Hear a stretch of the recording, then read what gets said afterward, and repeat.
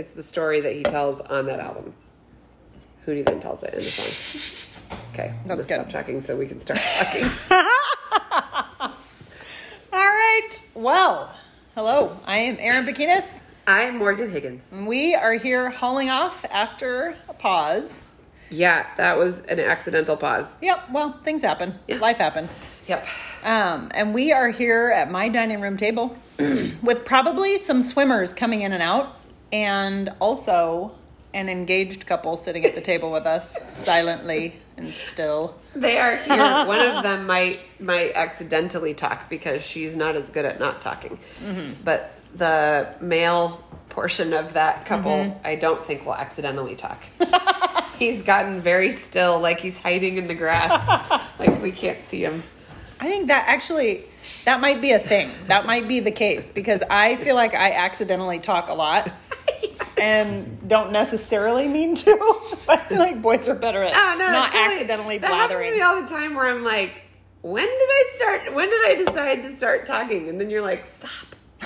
Yeah. But in your head. And it's while you're still talking. Like, I love the 2-track moment where, like, one track is still talking about the weird thing that you're caught up into, and the other track is like, shut up! How are you going to segue out of this? So much. Yes. I'm trapped. That is very, very true. Yeah. Well, how was vacation? You guys just got back from vacation? The Higgins went on vacation. This does not happen very much. And I don't think we've ever done a vacation like that. It was so nice. We went to Long Beach, which is actually a beach. Washington has a lot of things that people call beaches, but if you're from Los Angeles and then you go there, you're like, this is not a beach. Yeah. They're like, it's right here. And then you have to like climb over rocks, like that are razor sharp into the water. Yeah. And you're like, where's the sand though? Mm-hmm. This is like it's a very long beach. Haha.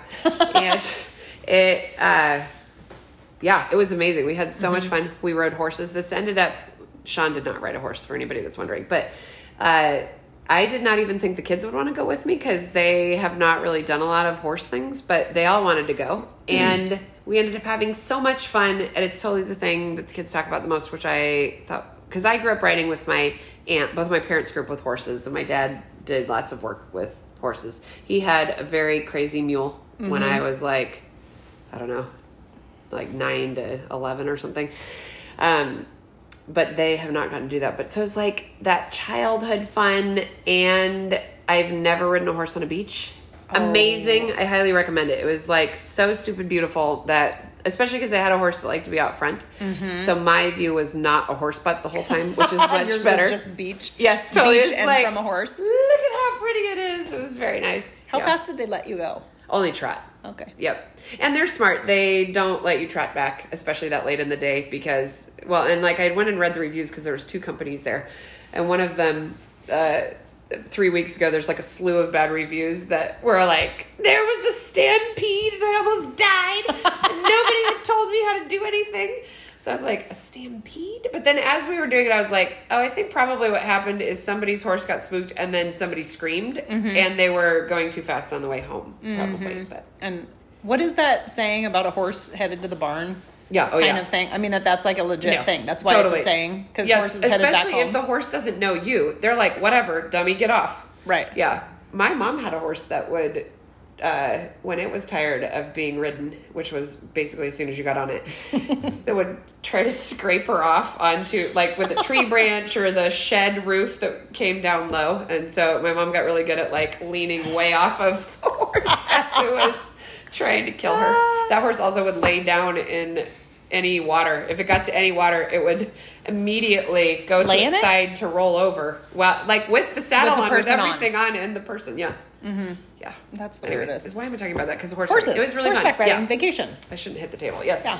We had so much fun, and while we were gone, amazing people from our church and some people from our school came and did like a ton of projects. If you guys have not been to my house, then you don't know how much it needed this, but that was also amazing. So it's like super fun to come home to like stuff we didn't do that got done while we were relaxing. That was also a big temptation to feel guilty about, but I worked on it. You charged through that and didn't succumb to it. Sometimes it would catch me and then I would stop. I'd be like, nope, Don't do that. It is good to know when to catch that temptation. Yeah. Yeah. We had, well, and it's so weird. We had a huge work party because these nice married people, engaged people are coming to get married here at my house here in a couple weeks. And so we had this big work party that was so much fun. And I think I counted, it was like 81 people came crazy. to help weed and, all the things. And it is tempting to be like, why can't I be the kind of person who already had these things done? No, this is that's the worst. totally me. Yes. Yeah. Yes, I wish I was Yeah. the kind of person who I didn't wasn't have helping weeds. you. I don't want you to be helping me. Let's go Right. do something else. But yeah. So it is a very weird temptation. But Yeah. it is good and I to didn't flip even it. come to that. Like the wedding No. is at your yard. You at sent your all yard, your in kids yard. though, and they were That's very true. helpful. They went. And I didn't even Yeah. feel bad making Calvin dig out a Yeah. really grody thing in the end of my house. Yeah. So I That took was full awesome. advantage of that. Because he and Laird, I think, was that the day he chopped wood with Laird, or did he chop by himself? I think it was by himself. Might have Yeah, been. he was chopping wood as his job earlier that day. Yeah. And then when he came home, he was like, I'm so tired. And I was like, perfect, go over to the bikinis. This is do more hard labor. Afterwards, though, he was like, it was pretty good.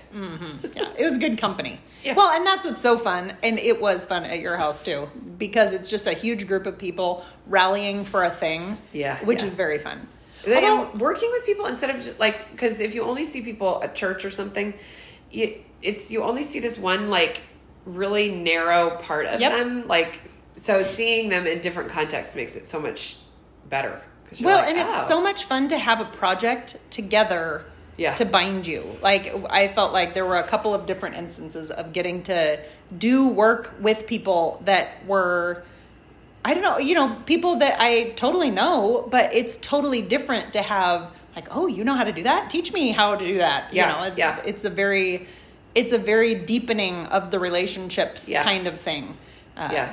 Well, Which, my mom says that you and Riva together are a terrifyingly powerful duo. It's like, that sounds right.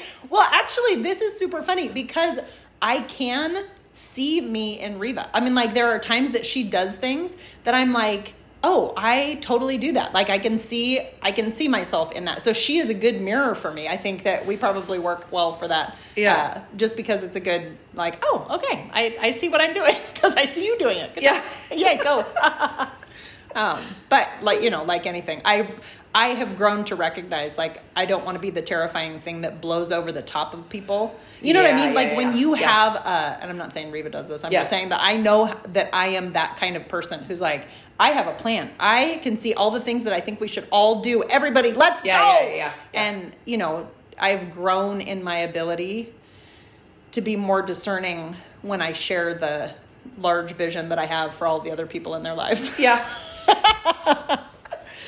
Baby steps of discretion. Totally. Yeah, no. And definitely when I was saying terrifying, that was like in the like, whoa, these people can get so much stuff done like that. Yeah. Not in the bad, Yeah. let me rule your life. Right. Yeah. But it has a direct, Yeah, it can yeah. go that way. So, no, I actually, one of the things that has been so fun in a couple of different contexts in my life lately has been really watching the body be the body. Watching the glory of God making a group of people who have so many different and varied skill sets and parts that they like to think about, or ways that, different places that they want to pitch in and do stuff, and just how kind God is, that the body together is a mighty and glorious thing. And it's fun. It's fun when you remember that not everybody's the same body part. Yeah. And so I think a project like that was so fun because it was so many people doing lots of different things in ways that they really like to do, and together, everybody doing a thing really makes some progress. Yeah. So, No, it's good. totally. I think that's so good too, because I feel like probably people tend towards either doing this to themselves or to other people. But when you're like, if you're just staring at an elbow and you're like, why is that such a stupid body? Like you're thinking of that as the whole Right. thing. It's like, Yeah. that's dumb. All it does is hurt when you knock it on things, and guess, straighten your arm Got out. that and bend stupid spot that if you hit it on the corner of a counter, it hurts it's the like, worst. that's dumb. But when it is good to see the bigger context of how all the things work together. Like that elbow is why you can drink a pop. Yeah, totally. Yes, yes. You can only get your fart to your mouth because that elbow works. Yes, because Long Beach is like super into kites because they have a kite museum. I was like, kite museum, we have to go to that. So we did. They if anybody really likes kites and can edit video, you should help them because they are playing the world's longest kite video that's like the worst editing. You know, it's like 1 minute of a girl holding a kite string and you're like, okay, I got it. Like, I don't need to see her doing that for this long. Why am I talking about the kites? Oh yeah. So then we bought some little teeny kites. I could fly the tiny kites, and it was like a little butterfly. And it had 2 streamer tails, but they kept getting all tangled up. And this also, for some reason, got me way thinking about the different things in the wrong context or being used the wrong way are no good. Because also I think one of the times you're trying to launch one of the bigger kite, somebody was standing on part of it. And you're like... Well, that doesn't work very well. Yeah, no. If you're standing on it, it's like, what's wrong with this stupid thing? Or if you... Keela was first trying to fly the butterfly without unfurling the tail. It was like rubber banded together. And she's like, it won't go up. And I was like, oh yeah, you have to get these tails out. But when you're in the wrong context or if you're trying to use it in the wrong way, this is like no good. Doesn't work. But you have to look at what the thing actually is for. What it does. Yeah. Which for people, I think that is such a huge point of maturity to actually see people and see what kind they are and what is going on there. Yeah. And see what if are they their for? streamers need to be unrolled. Right. See if you need to stop standing on them. Yeah. We have a book, and it is such a good book. I think it's called Training Hearts, Teaching Minds, and it goes through the Westminster Shorter Catechism. Are you laughing about that? Maggie, I think that now I'm like, it's going to be weird with Maggie here because I can tell she's she is a live audience, and she's like, what are you talking about, Mom? See, I'm looking at you, and you're looking at them, so I'm not even seeing Maggie. What was I going to say? See, if you're going to... Oh, good job. You did it. Oh, I remember. Nice work. There is it's like a family devotional. So it has 5 devotional chunks through the week on each question and answer for the Westminster Shorter Catechism. And it's designed for families to get together and read. And it's great. And we loved it a long time ago when we read it. But I still remember her illustration for question number 1. What does the chief end up being? There you go. Is that the first one? Yeah. Yeah. And I think that was her point, is that, the chief end of man is to glorify God and enjoy him forever. And you do that by knowing who you are and what you're for. Yeah. And one of her funny illustrations was can you do marshmallows go in the toaster? Is that a good idea? And it's always struck me. And I still think of it sometimes that's such a bad idea. It's just so not the right context for that thing. And so marshmallows in the toaster is a bad idea. And elbows doing eyeball work is a bad idea. Yeah. I totally think that Trump is a really good picture of this. Because Trump is kind of marshmallows in a toaster. Yep. A little bit. But he's one of those people where this is the most resilient person in the universe. He's actually anti-fragile. The more I forget the quote Sean read somewhere that I can't even remember what it was from. Oh, also, correction.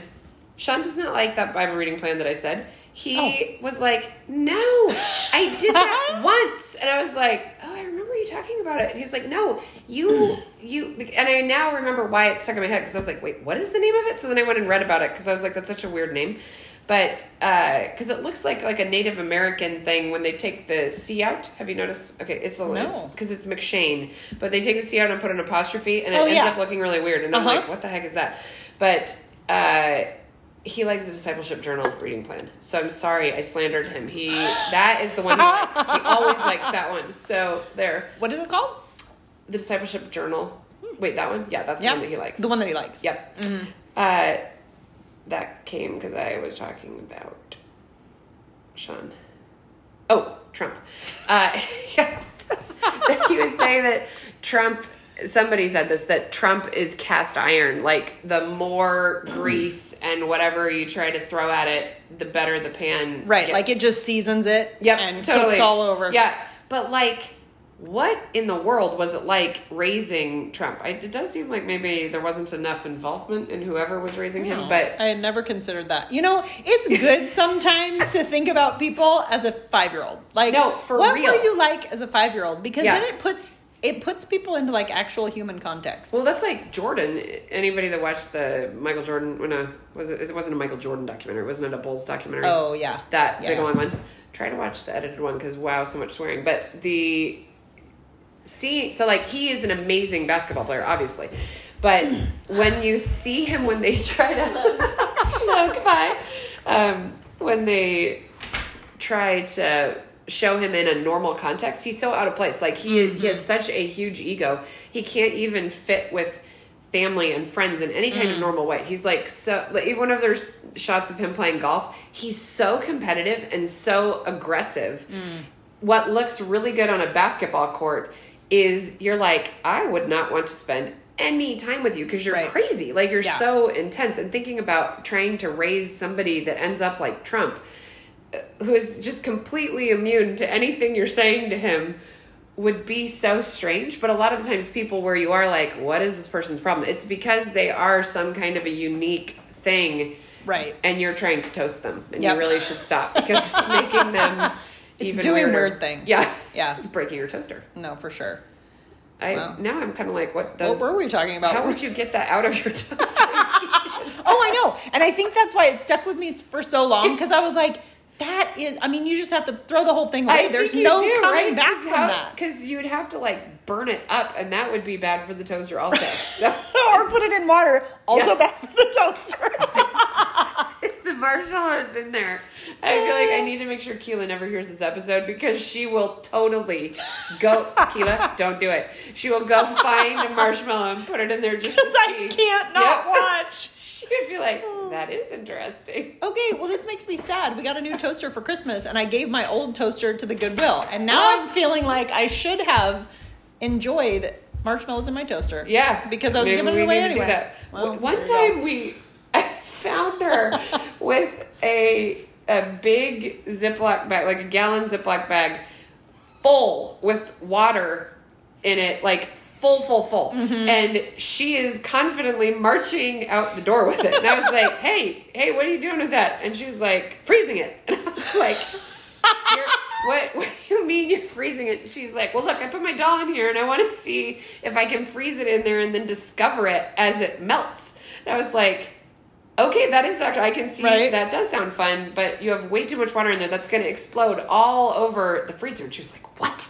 So then we talked about, because then I realized she also has exploded cans in the freezer. She's very into like freezing things to see what happens. I think that is a very normal kid thing. I feel like freezing things to see what happens is like an exploratory adventure of childhood. Yes. So then I was like, okay, let's freeze it with less water in it. So we did that. But then I think the doll froze up at the top, so it wasn't very interesting. We needed to wait. Came out too fast. Yes. It's like, oh. Or put the bag in upside down. Yeah. You could do that too. Ooh. Yeah, and maybe you could anchor her hair with like a ribbon or something. See now. Okay, guys, this is what we're gonna do tonight. We're gonna toast. We're gonna put marshmallows in the toaster and anchor dolls into ice bags. Right. Now we've solved all the things.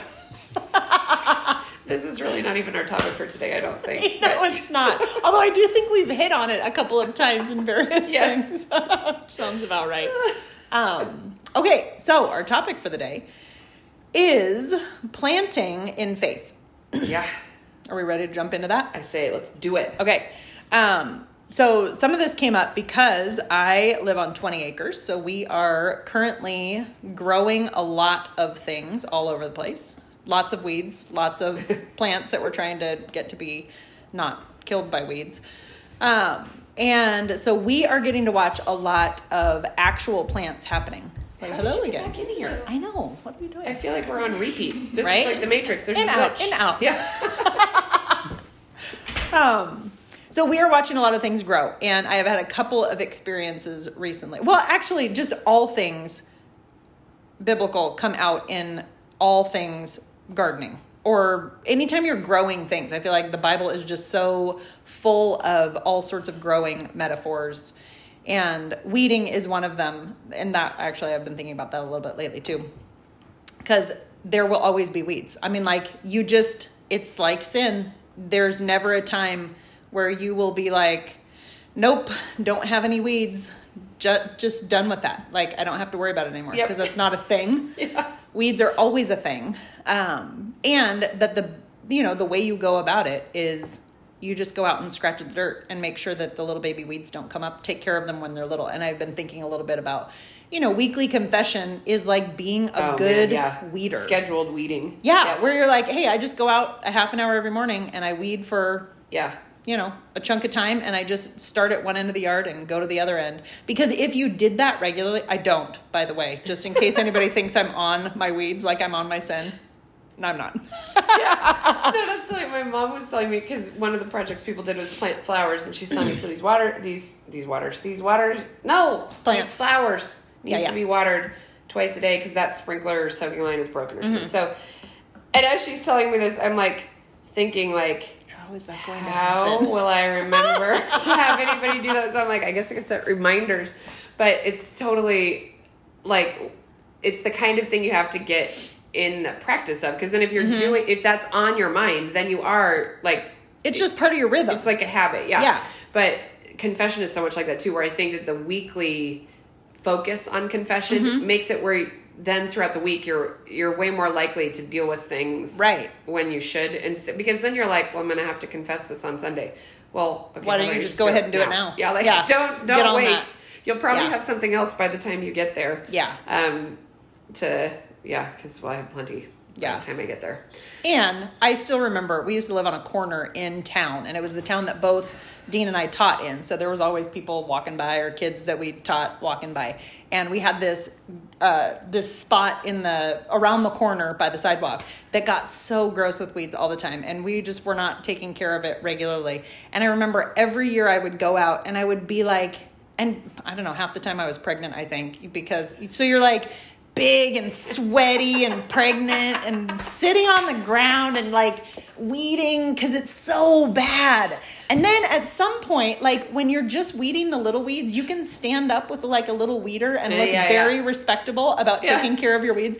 And I was like, man, this too works. Like sometimes when you're deep in sin and you've just got it's coming out everywhere, there's no way to really look respectable while you're dealing with it, because you're confessing all the time. You're confessing stuff that's overgrown and gross. And, even then I was like, man, this is a good way to think about sin. Like, help me, Lord, get to the point where I am fighting to confess my sin regularly. Yeah. And so my little garden is not overtaken.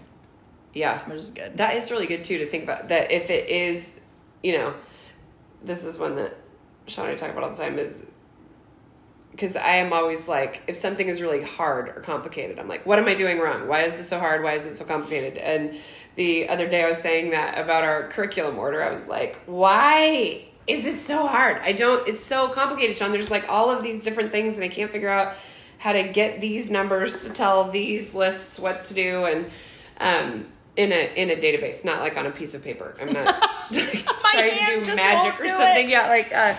But he was like, he sent me a meme that said, complex numbers. Why are you so complicated? And I was like, that's perfect. That's like exactly it. But when you do have a big problem, if you are trying to look like it's totally fine and easy, and I'm just barely pulling at this weed, that's probably not a good idea. If you have a big problem, you need to really get in there. Yeah, because what happens when you pull the tops off the weeds? In fact, I just pulled out a dandelion this afternoon that was clearly 1,000 dandelion starts from one root. Oh yeah, you know what I mean? Like you pull the tops off so you can't see them anymore, and you're like, look, I've handled that sin, and the root is just down underneath there going, watch me. Dandelions really are crazy sometimes. Oh, they're nuts. Like, what is going on? And the root is so long and deep. Yeah. Anyway. Yeah. There's a lot of that. Yeah, that's good. Yeah. Okay, but my point. Sorry. Yeah. We took a weed cul-de-sac. We did. Yeah, because that's good too. And they're there all the time. Right?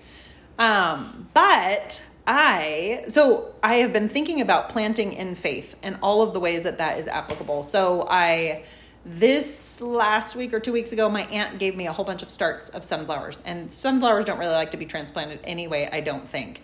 But she was like, oh, just water them, they'll bounce back. And so we planted them, some of them really quickly, and some of them hung in a box until the next day. So we didn't transplant them quite as quickly.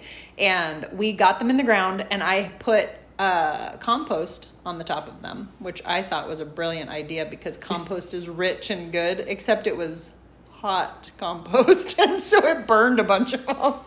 And Let me welcome you to your new home by burning you. And I was, so, you know, the project for the couple of days was like, well, are they bouncing back? Are they going to bounce back? Yeah. I'm not sure they're going to bounce back or not.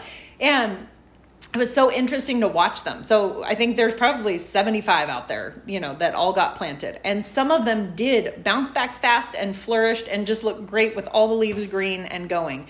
And some of them were still green at the top with like all the sad little burnt leaves down at the bottom starting to droop. And some of them really laid over, like with the tops of the sunflower all the way laid over on the ground. So it wasn't even like it looked like an upright plant. It was like all the way bent back down like a horseshoe.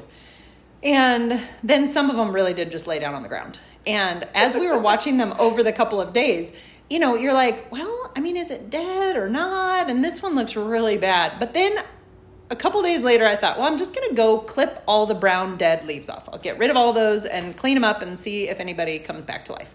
And as I was doing that, I was clipping the obviously dead leaves.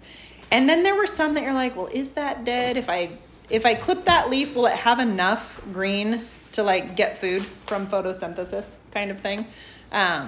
And some of them, like, they were mostly dead except just little teeny bits of green at the top. And I just kept thinking about how this is so much like so many of the projects that you do where you're like, Lord, I have planted these things and it does not look good. Like, yeah. There's a couple of things that look great. And also there's a lot of stuff that you're like, I don't know. It doesn't look awesome, but there are so many of them that have bounced back and are starting to grow, and they're growing leaves in other places. And so anyway, it has been such a funny week of planting things in faith.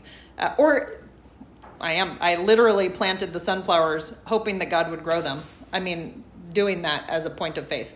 But then my other one was a fig tree, which I love. I think fig trees are totally beautiful and fun. I don't think I know what a fig tree looks like. It's got the coolest leaves. Yeah. Yeah? It's got the coolest leaves. I'm going to have to look up a fig tree when we're not recording on my phone. I won't do it right now. They're very cool leaves, and they also make figs. I mean, guys, that's fun. Yeah. I like that. It feels very biblical also. Right? Grow fig. Yeah. Because just the other day I read the part where Jesus walked by the fig tree and was like, you'll never produce again. Yeah. And I was like, ooh. I hope my fig tree produces. But it had lived an entire winter on the patio in a black planter's bucket.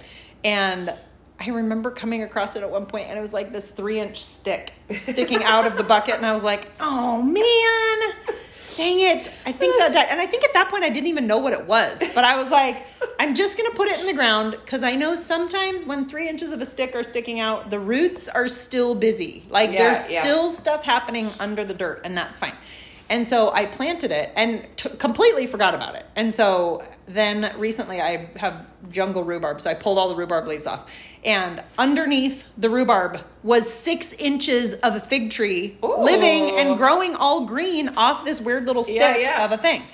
And, you know, just one more place that you're like, man, there's so many times that you do something, that you put something in the ground and you're like, I don't know what's going to happen here, but I am going to give it to the Lord and see what happens. And he's so good to grow stuff. Yeah. And like actually produce in it.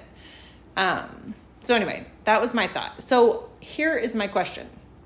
What kind of things do you see in your life or around you that are like concrete examples of planting something in faith? Yeah. The one that I always think of first is Maggie, who is sitting here. Taylor left. He's on a call. But with Maggie, because she's our first, so she's our experiment, our guinea pig. She's always the guinea pig. Where we really, there was a lot of things that would have been better if we'd gotten to them when she was younger. But then it was like, well, we didn't. And so here we are now, and we're doing all this stuff. So, like, 9 to 13, and there was a lot of intense, like, working through lots of things.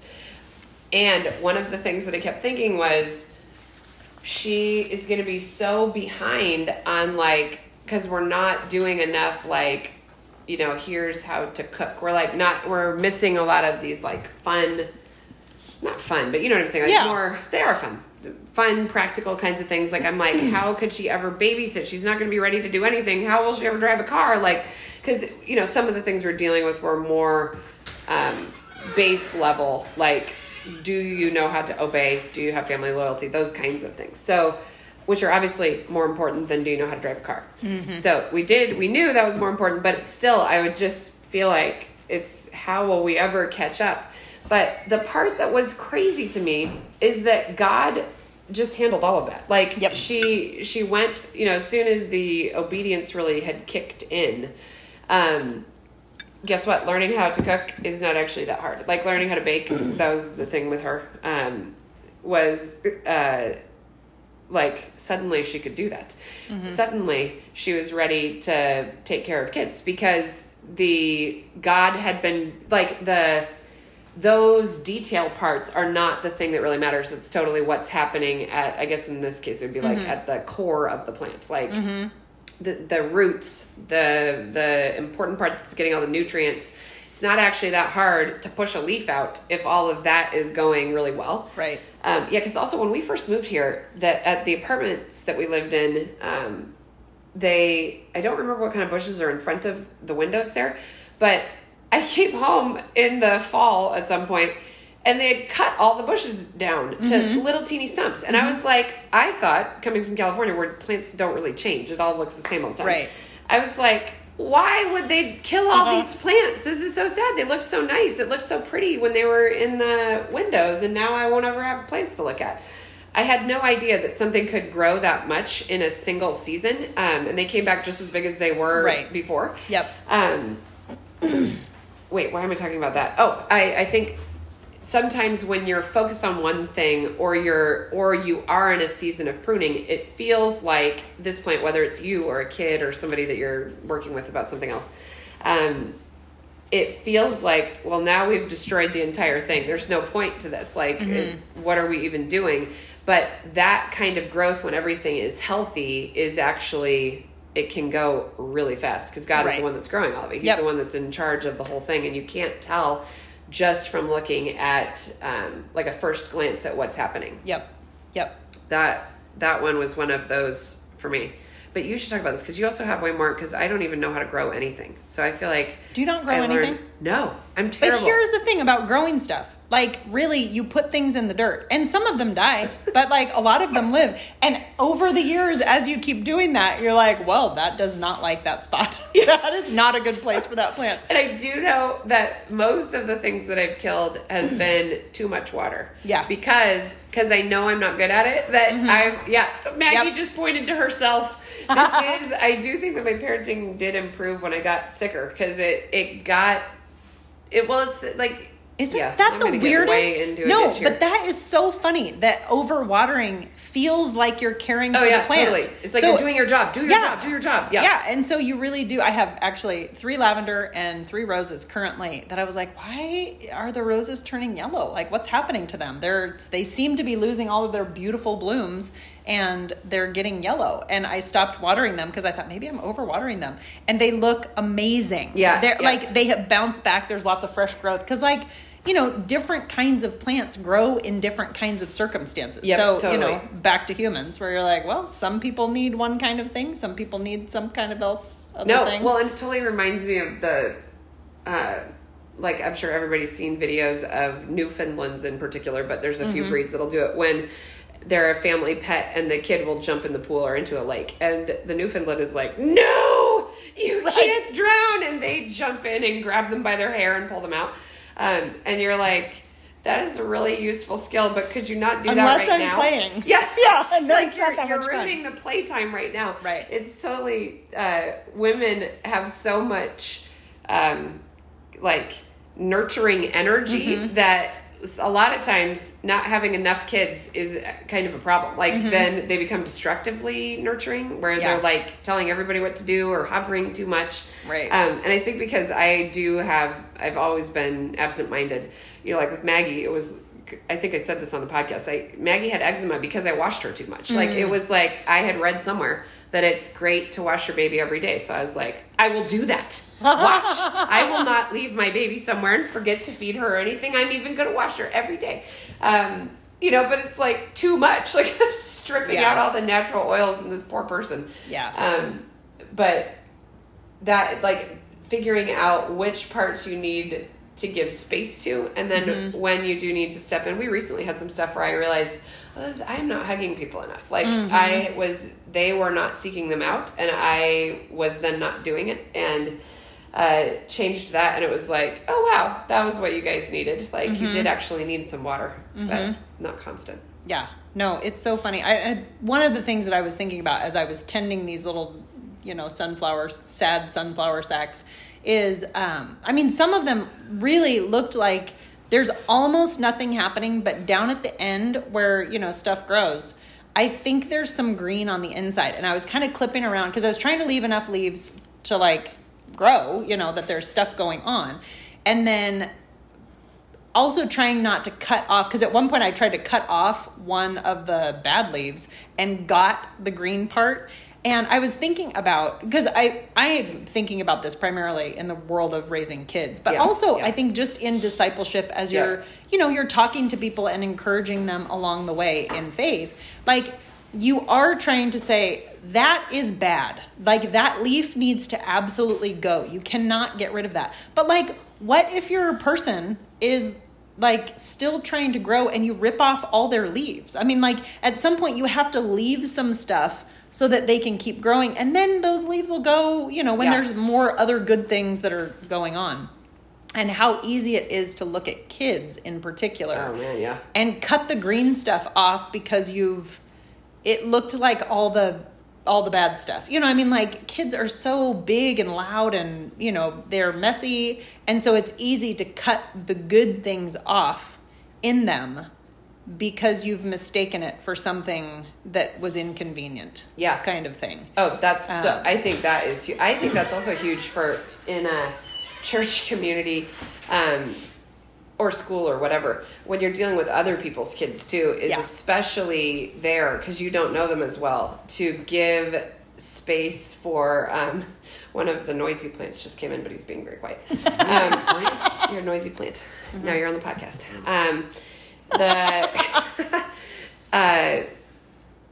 But give space for, you might not be familiar with that type of plant. And so I don't even know plants well enough to know, that but like is what exactly would look true. like really bad for, okay, so like tomatoes, I know they stake those because it's bad if they're on the ground, but watermelons are on the ground. So like if you're a tomato family and then you see a watermelon on the ground, a baby watermelon, and you're like, get that thing off the ground. Yeah. Like, well, no, actually you don't even know what that kind of plant is, because I definitely was a child that I got a lot of shushing, not from my family. My parents did, I think, see who I was, but from lots of people that I knew, like teachers, where I was like, well, whatever, you have no idea what any of me is. Like, why are you shushing me all the time? And had a lot of not great experiences with outside adults in that kind of, in those settings. Where looking back on it now, I totally can see why they were doing it, because I was not fitting into the group activity and where it's going. And I did need to work on that. And my parents, like in second grade, before they took us out of school, they'd put a Bible verse on my desk it was the one about where there are many words, sin is unavoidable. That's really fun when you're the only Christian kid in the class. Well, also, I was not actually a Christian, but my parents had just become Christian. So have this verse on there. The teacher, who I did not like, would walk past and tap on the Bible verse. And I was like, oh my goodness, my life is so hard. But I did need to work on learning how to blend in a little bit more. Sure. But there was no accommodation for accommodation, that sounds like weird public school, like with all the IEP Yeah, things. I don't yeah. mean like that. I mean like recognition of this is what this kind of plant is and this is what they need. Right. It's one of the things I really like at ECS that we do, the teachers really work on making sure that kids that are struggling, that are behind, have help to get where they need to go, but also that kids who are done in a second and then are like, what are we doing? Before they become wildly disruptive, there are other things they can pursue, because it's like that kind of a plant. If you just force them to sit there silently while they've already finished their work, this is going to go badly really quickly. When there are kids that bug you, especially when they're not yours, it's good to just give them some extra space, and even get to know what that kid is like. Ask their parents questions about what they're like to figure out how to not cut off all of their leaves, because different people have different systems of how they're made. God made people all kinds of ways. Right. Which I think goes back to the whole body. You know, the fact that God did make a body. He did not make all of the things one kind and to do one thing. And so I think, you know, so much of it is just that growing in wisdom to be able to make distinctions between, you know, good virtues played out in different contexts and with different circumstances. You know, I mean, that you are looking to see, because I was even thinking about the fig tree versus the sunflower. Like, there is a time to look at the sunflower and be like, you are not going to make it. Like, you are, you are in fact all the way dead. This is not, like, we need to dig you out and do something different here, because this is not growing. Versus, you know, a fig tree, which has a sturdy stalk, like it's a different kind of plant. And, you know, the roots of a sunflower aren't going to do anything next year because it's dead and gone. Like it's not that kind of plant. And so actually being attentive to the kinds of plants that you have is a growth in wisdom. Because I was thinking about that even with just learning how to deal with different kinds of people. Like, that I don't know. I feel like one of the major problems that I am noticing in the world right now is the inability to distinguish between more than two things. You know, I mean, you're either Democrat or Republican, and all Democrats are the same, and all Republicans are the same. Like, there's no different kinds of any of those things. And I feel like there is so much an inability to distinguish between types, or to broaden categories, or to see different layers, or, you know, I mean, like, it's like a whole bunch of people who just can't grow past that. And it's such a weird disability. I mean, it's such a weird, not disability, you know what I mean? Like, it's such a weird thing that you're watching these public conversations and you're like, but like, do you know that there's more than two kinds of things? Yeah, no? Totally. No, we were talking about that, about some kids that I don't know as well. Then I was asking our kids about them, because I was like, is that kid being sneaky, or is that kid just aloof? Because I actually, like, I married Sean. I definitely like aloof people. They are very interesting to me, because I'm like, why? What do you have? Why do you not want to talk to me? Come here. But there is like that also, that sneaky runs right into that, where then it's like, are you hiding, or are you just independent and okay by yourself? You know, this is another dog breed thing too, because what are those dogs that you can leave in a field with sheep? It's not like border collies, but you can leave them, Commodore or something. Collie? Do they do that too? Okay. Where they're fine with very little human interaction. They are like, this is my job, I like my job, go away. You know, that kind of person is really different than a dog that's sneaking, that's like sneaking food off of the counter or whatever. So it's like, is this kid aloof, or are they sneaky? And the kids were like, oh, aloof. And I was like, okay, that's like really useful to get a different perspective on it, because that needs to be handled really differently than a kid that's sneaking. A kid that's sneaking needs to be confronted and helped to be in full fellowship to get a good taste for that. But a kid that's aloof, you need to make sure there are like touch points with them, but then you need to give them a lot of space, because they need some space. They don't do well if you're all in their grill all the time. Yeah. I remember I had a friend when I was young, and I think she would ask me every 12 minutes, are you mad at me? Are you mad at me? Are you mad at me? And I found it so annoying. And then I was annoyed, which made it look like I was mad at her because I was. And then she would ask me 100 times more, are you mad at me? Are you mad at me? And it was like it was on this repeat cycle. And it, you know, similarly that like, had I, well, and either one of us could have grown in that. Like, I could have been way more gracious and reassuring that, like, we were fine and it was fine, rather than starting to get weird and then being annoyed. You know, and she could have also not needed that reassurance every 12 seconds. That was like the first year of Sean's and my marriage, was me being like, are you mad at me? Are you mad at me? Do you like me? Now? Are you sure? And then him being like, stop asking me that. It's like, okay.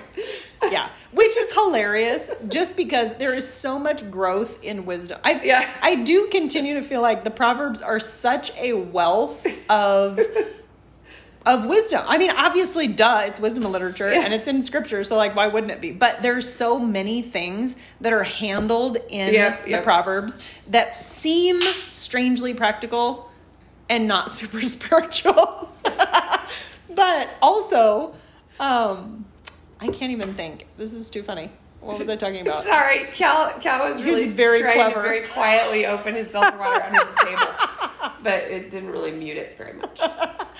We still like and then we all got distracted laughing. Now what were you saying? You were saying, I don't know. Oh, Proverbs. Yeah. That there's, because somebody the other day, I don't even know what was happening, but you know when people make that joke that they're not really joking and everybody can tell, like, you know, I see you took all the macaroni and cheese out of the pan. Ho, ha, ha, ha, I was just kidding. And you're like, clearly you're annoyed about that. And that there's a proverb about that. Like, that God actually knows that personality type. God actually knows that moment that you're making a joke that's not really a joke. And he made a verse about that. Yeah. And so, you know, just that the Proverbs are good for growing wisdom in knowing kinds of people and ways to interact and responses to things. And, you know. And even like the answer a fool according to his folly, and then don't answer a fool, however it's worded. Right. And those verses are right next to each other, I think. I'm probably getting this wrong too. But no, it's at least a good paraphrasing. Good job. Yeah. But the fact that both of those are scripture means that it's hard to figure it out sometimes. Mm-hmm. Like that there are even different types of fools. I totally had this coaching the other day where there's a kid that keeps asking questions that I know they know the answer to. They're trying to get out of swimming by extending a conversation. Mm-hmm. Oh, I missed the interval. Now I can't go because I needed to ask you about this thing that I already know about.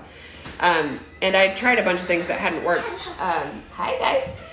But then I was like, you know what I haven't tried? This is what Sean would do. So I decided to try it. I'm going to answer her straight. I'm going to actually answer her question loudly so that everybody can hear. And I'm going to say, like I've already told you 5 times, if that's what has happened. And not in a mean tone of voice, not in a like, I already talked to you. But just, I said, yes, I've actually answered your question about the interval 5 times. It's 5 25s and they're on a minute. Do you have any more questions?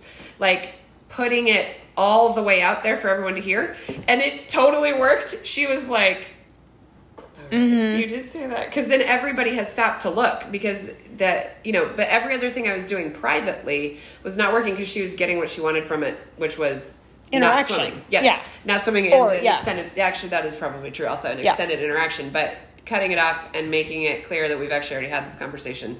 And I was like, this is this kind of foolish situation that you have to deal with. Which is so weird because it really does take some stopping and thinking, you know, can I pick apart this situation to see the particulars here and see how the interactions are going? Like, what is it that's happening here? What do you need from me? No. And figuring out how even you impact those situations. Like, like what your tone or the kind of question you ask or whatever. You know, like when we had one of these in the car where I stopped to give a pep talk and we really did mean it like a let's go guys. But like the whole car got like dead silent, and that weird silent where you're like, I must have kicked over some things accidentally on my way in here.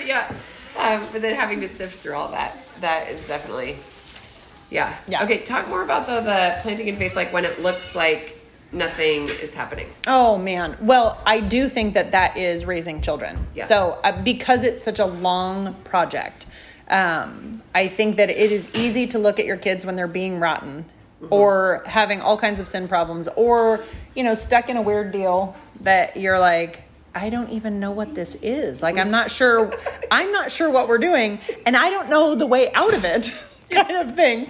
And really, like, that whole idea that we plant, we water, and the Lord brings the growth, that there is so much of parenting that is trusting him. We have been actually talking. So our oldest came to us when she was 9, and we were just laughing the other night about when she came to us. She had never been to church. That was the first time she had ever been to a church. And actually, when she stayed with us before she actually came to live with us, we had been at a seminar all day on the Trinity. And so we were talking about that at dinner, and she was there with us, and she was like, yeah, but who's the blue guy? And I was like, what do you mean the blue guy? What are we talking about? Anyway, she was talking about the Hindu god with all the arms. Yeah. And I was like, oh, that blue guy. Anyway, here's my point, that at 9, when she came to live at our house, we only had a 4.5-year-old. So like that jumped us up way farther beyond our parenting thinking had gotten.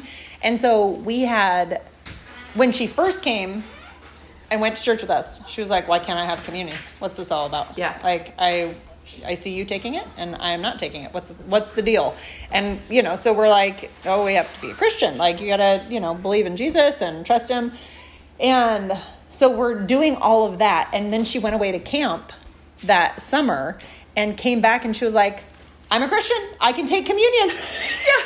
And I remember being like, oh, I don't know, because we just had not thought that far. Right, totally. And so we ended up letting her take communion at that time, but I thought it was super weird because I grew up in a church that you had to get baptized before you took communion. So I'm like, we're totally backwards. And now when the heck is she going to get baptized? We don't even know.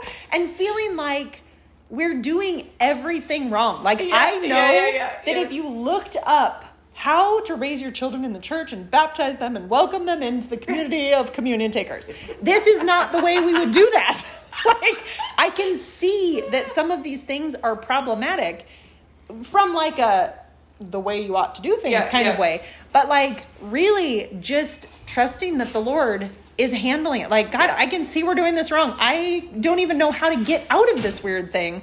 And also take us, like, help us keep going. And, the fact that she's been with us 9 years. So, she's 18 and loves the Lord and is flourishing in a totally real and very obvious kind of way in Christ. Yeah. And to think back that, our weirdness and what we didn't know and what we were trying to do and it was weird God was the one who was growing her. And it wasn't our awesome plan for communion and baptism that was really taking her places. It was like... Yeah.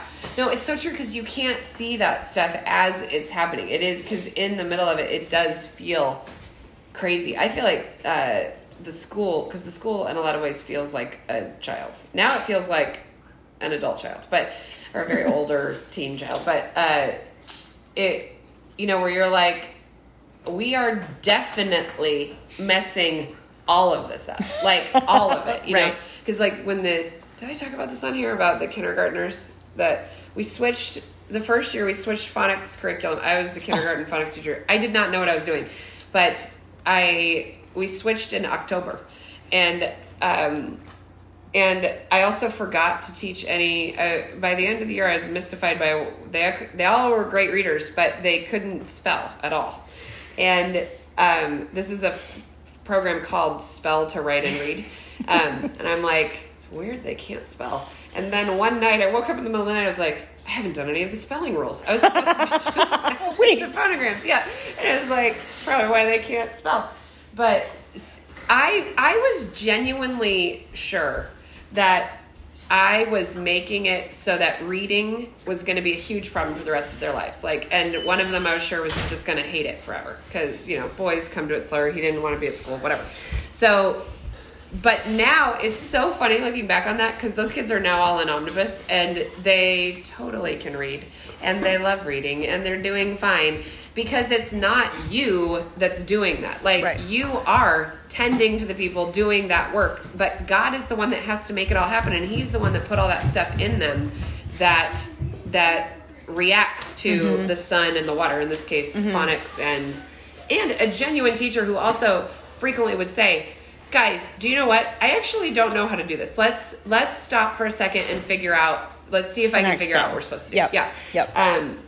That God totally does so much with that, and I feel like that's another good thing too. Is it's not bad to say to your kids, I don't actually know what to do right now. Yeah, like when they ask a question that because we also have Keela. We adopted Keela when she was only 2 days old when she came home with us, but.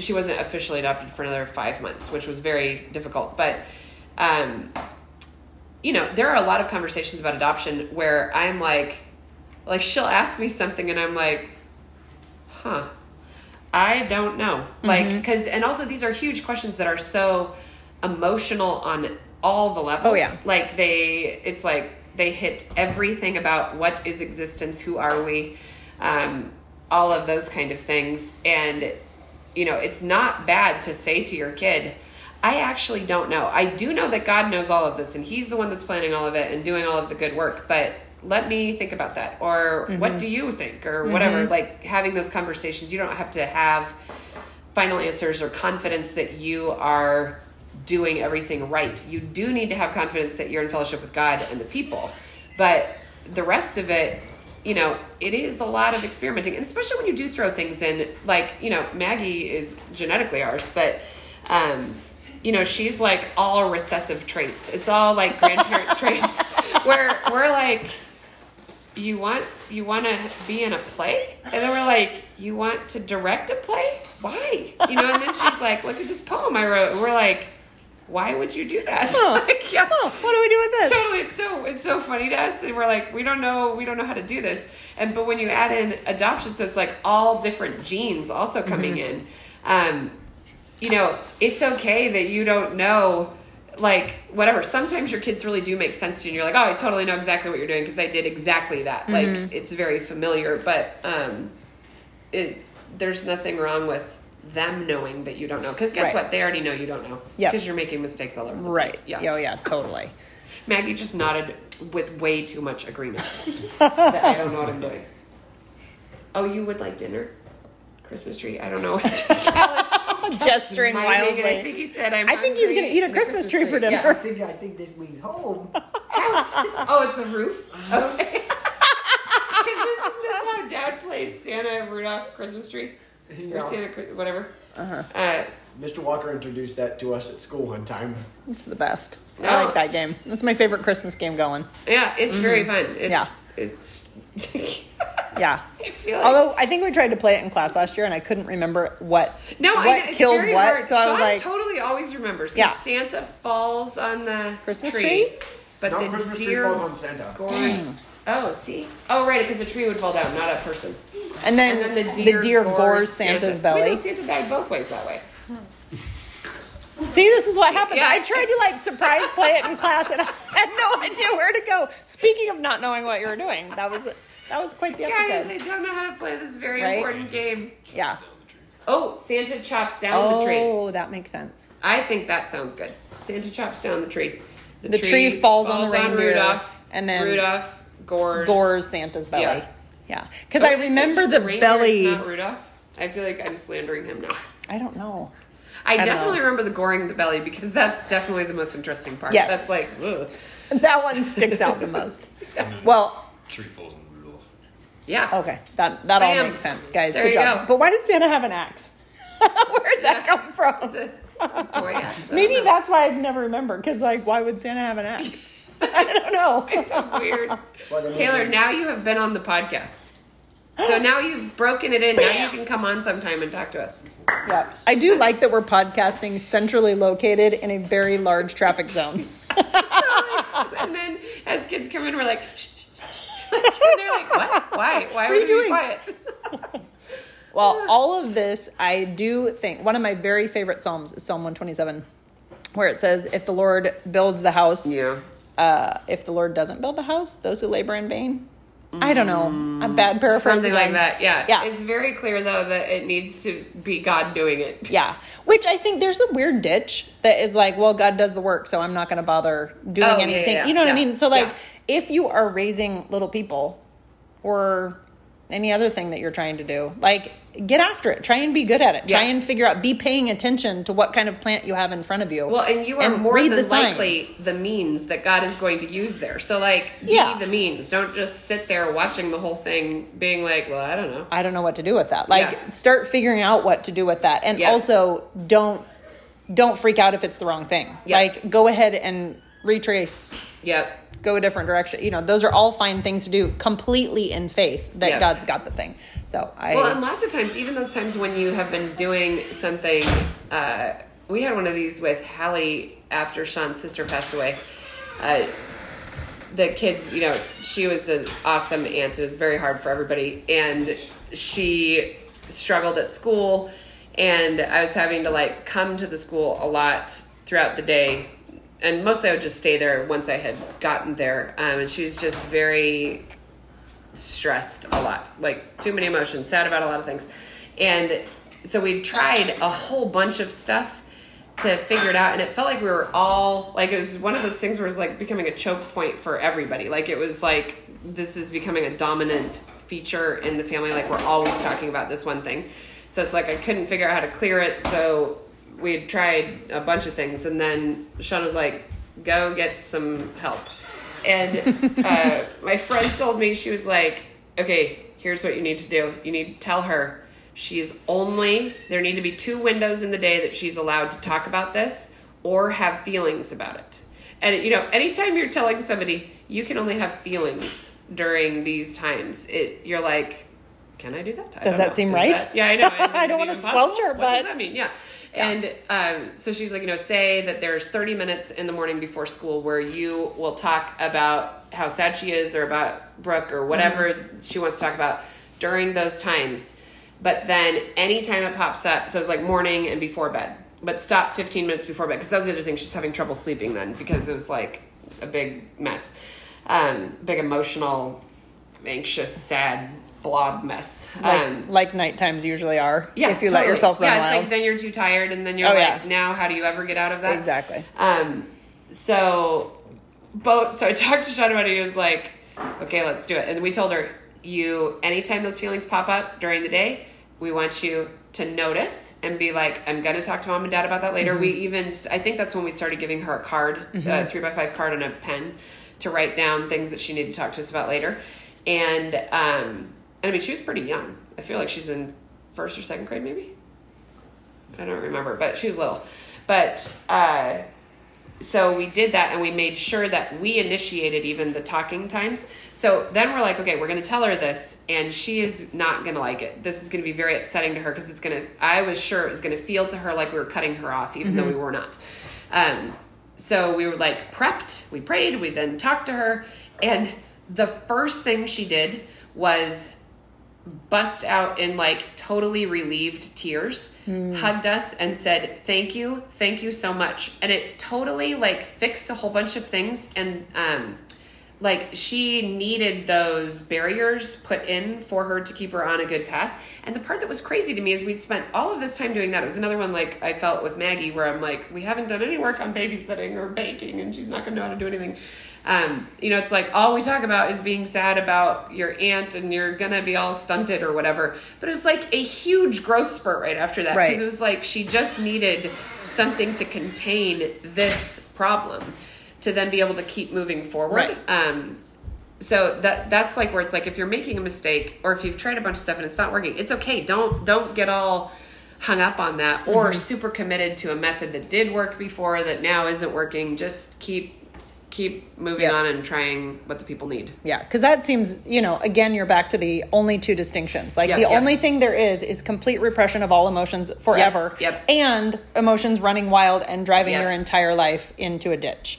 And, you know, just one of those like, but if you have the freedom to talk about it at certain times. Yep. And then you don't have to worry about it the other Yes, times. that's totally it. We talk about this with barnyards all the time. Like, there are things that need to be in fences. Like, God made a barnyard with fences because some of the animals will eat the other ones, or, they don't eat the same food, or like whatever. Like, you got to keep things in the right holes, and then you won't have problems, or as big of problems. You always have problems. That's like, if we ever do one on health things, that is the biggest thing. Jordan Peterson says it, and we had been doing it before we heard that, but having scheduled times to talk about, if you have an ongoing crushing health problem, having times that you definitely are going to talk about it, but then not talking about it all the rest of the times, because it can become so dominant, or it can get totally out of control in the background if you're not actually discussing how it's affecting everybody. Right. But having those scheduled check-in times makes it so much more manageable. Like, and then you can just, as much as possible, stop thinking about it all the rest of the times, because it's not fun to constantly be running problem solving about an unsolvable problem. Right. Yeah. Yeah. That's all good. That's good stuff. I like it. Man. And I already saw Aaron gave me a picture for this episode, and it's awesome. So enjoy that picture. And don't cut this plant down. It's growing. Don't do it. Although the dogs have apparently knocked over some of these things. I'm like, why is this broken? It's broken and laying on the ground. Guys, I've been working really hard here. And the dogs are running into them, knocking them over. So I had a moment last night where I had to not next hate time I all want the dogs. you to give us the spiritual lessons from having an extremely pregnant pig. Oh, man. Yeah. Well, I'll tell you what, we had a baby shower here for 2 ladies last week, and I was like, man, ladies, I'm sorry, because I'm watching this on the daily with a pig, and now it's about to be 105, so enjoy that. Spiritual lessons of the barnyard.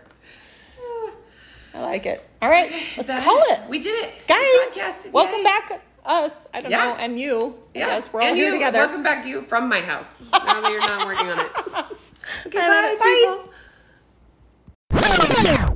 Oh, yeah, perfect. Hello. Hi. How's it going? What's that? How's it going? I'm going just fine. Are you done? With what? All Are of you the done work with your work at Ben Krause's farm? Yeah, I finished cultivating everything. Okay. Except I got to use public patch, but not today because I have to move the tiller heads. I feel like that's the title of the podcast is I finished cultivating everything. Except. No, just leave that part off. I've cultivated it all. No, not everything.